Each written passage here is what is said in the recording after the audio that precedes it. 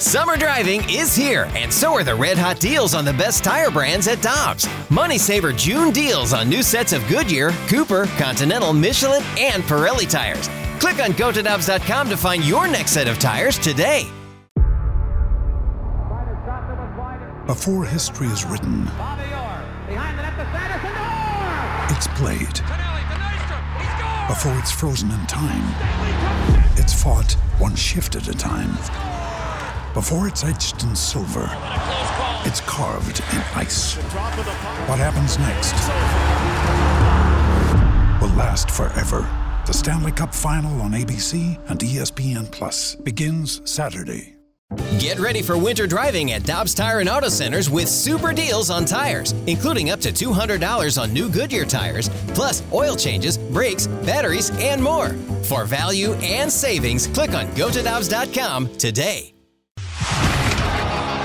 It's time for the Rutherford Report on 101 ESPN. Anything you folks want to know about the fascinating world of pro hockey, here we go. Alongside Alex Ferrario and Tanner Hendrickson, I'm Brandon Kiley. Very happy to go out to the Brown and Crouppen Celebrity Line, as we do each and every Tuesday here on the show, to be joined by Jeremy Rutherford, the Blues insider for The Athletic. He joins us here on BK and Ferrario. JR, we appreciate the time as always, man. How's Boston treating you? Pretty well. Great hotel here. The only thing is I can't believe I walked across the street to a place called Tavern Kitchen last night and no chowder. I thought every restaurant in the city had chowder, right? I was just going to ask you, JR, have you got some clam chowder yet? I was working on it. Maybe we'll have to find a place today, venture out after this interview. The one good thing I know is you can get clam chowder to go and then just bring it to the hockey game and eat it in the press box. There you go. Hey, are you trying to give pro tips to a guy who's done this before? Yeah, that's very true. Sorry about that, JR. JR's been doing this for 20 years. JR during Game 7 of the Stanley Cup Final was stacking those pockets filled with Ziploc bags. I know. Yeah, that's the line I always get. Hey, get the chicken out of your pocket. That stuff, you can't take that stuff. Careful, JR. All right, JR, I want to ask you about the news going into tonight's game. It looks like we're going to be able to see Torey Krug back in action. Where are you expecting him to fit into the lineup, though? Yeah, so we'll see. I think he's definitely going to play. Craig Berube didn't commit to it. He said that, game time decision. But when Torey Krug was walking out of the locker room and headed to the bus, he said he was glad to be back. And Ryan O'Reilly and Robert Bortuzzo both spoke like he would be back tonight, too. So Craig Berube was asked, will he play with Colton Parayko? Will he play with Justin Falk, his regular partner? And he wouldn't commit to that either. Still saying game time decision. But you look at yesterday's practice, he took some rushes with Colton Parayko. I think there's a chance. I really do. Even though he's had a lot of chemistry with Justin Falk, I think they move Nick Leddy down with Justin Falk. And those guys, 5-on-5, have been pretty good together on the ice for 7 goals for and just 4 against. So we all know what kind of chemistry Krug and Falk had. It'll be interesting to see if they switch things up tonight if Krug is out there. Well, it would make sense to put Torey Krug with Colton Parayko, JR, because Parayko is probably the best defenseman in the National Hockey League right now. Yeah, you got burned, huh? I got clickbaited by the Blues, JR. I got clickbaited by them on this one. But in all seriousness, I didn't say he was the best one in the National Hockey League, but since February 25th, he's been playing like a number one defenseman, hasn't he? He really has. And look, you're not going to change anybody's mind on whether he's a true number one, whether he's physical enough. You're just not going to change anybody's mind. And I get that. I'm not doing Parayko for the Norris Trophy, in this conversation. I'm not doing that. But, for the piece I did today at The Athletic, I did some number crunching. And I'll take it back even further than February 27th. I went back to February 10th, and I ranked all the defensemen in the National Hockey League in terms of minutes played. Parayko was third with about 560-some-odd minutes. Third in minutes since February 10th. He ranks number 1 in the entire list of 5-on-5 goals against. Just 12 goals against since February 10th. And so you're talking minutes, you're talking 5-on-5 play, everything's even strength, everything's apple to apples. So, look, are you going to watch him and say that guy is a Norris Trophy guy? No, you'd like to see more, and you hope that there'd be more there, but he's getting the job done. Look, that's the one thing you can't argue with is he's getting the job done. Well, and that's, I guess, goes into the consideration for Craig Berube of what he does with these defensive pairings, JR, because either way, you're going to have somebody who can move the puck quickly and efficiently out of the zone with Krug or Nick Leddy, and I believe that benefits that top four defense because for the longest time, that was their biggest struggle, especially Colton Parayko. Yeah, and you thought you had enough guys who could get the puck out of the zone. Parayko can do it himself, and then you have Justin Falk, who's just been phenomenal. Torrey Krug in there, and now you got Nick Leddy. I mean, say what you want to say about, Nick Leddy, and maybe his better years are behind him, but he can still move the puck and skate very, very well. So that's the one thing that Craig Berube always says, and he did say it today. Well, you got a puck mover with that guy. Well, you got a puck mover with that guy. So I think whatever way they go, Krug with Parayko and Leddy, Falk, vice versa, I think they're in a good situation. And I'll add this, guys. You're probably going to drop down Marco Scandella to that third pairing with Robert Bortuzzo. I've been a critic of Marco Scandella, doing some number crunching on him last night.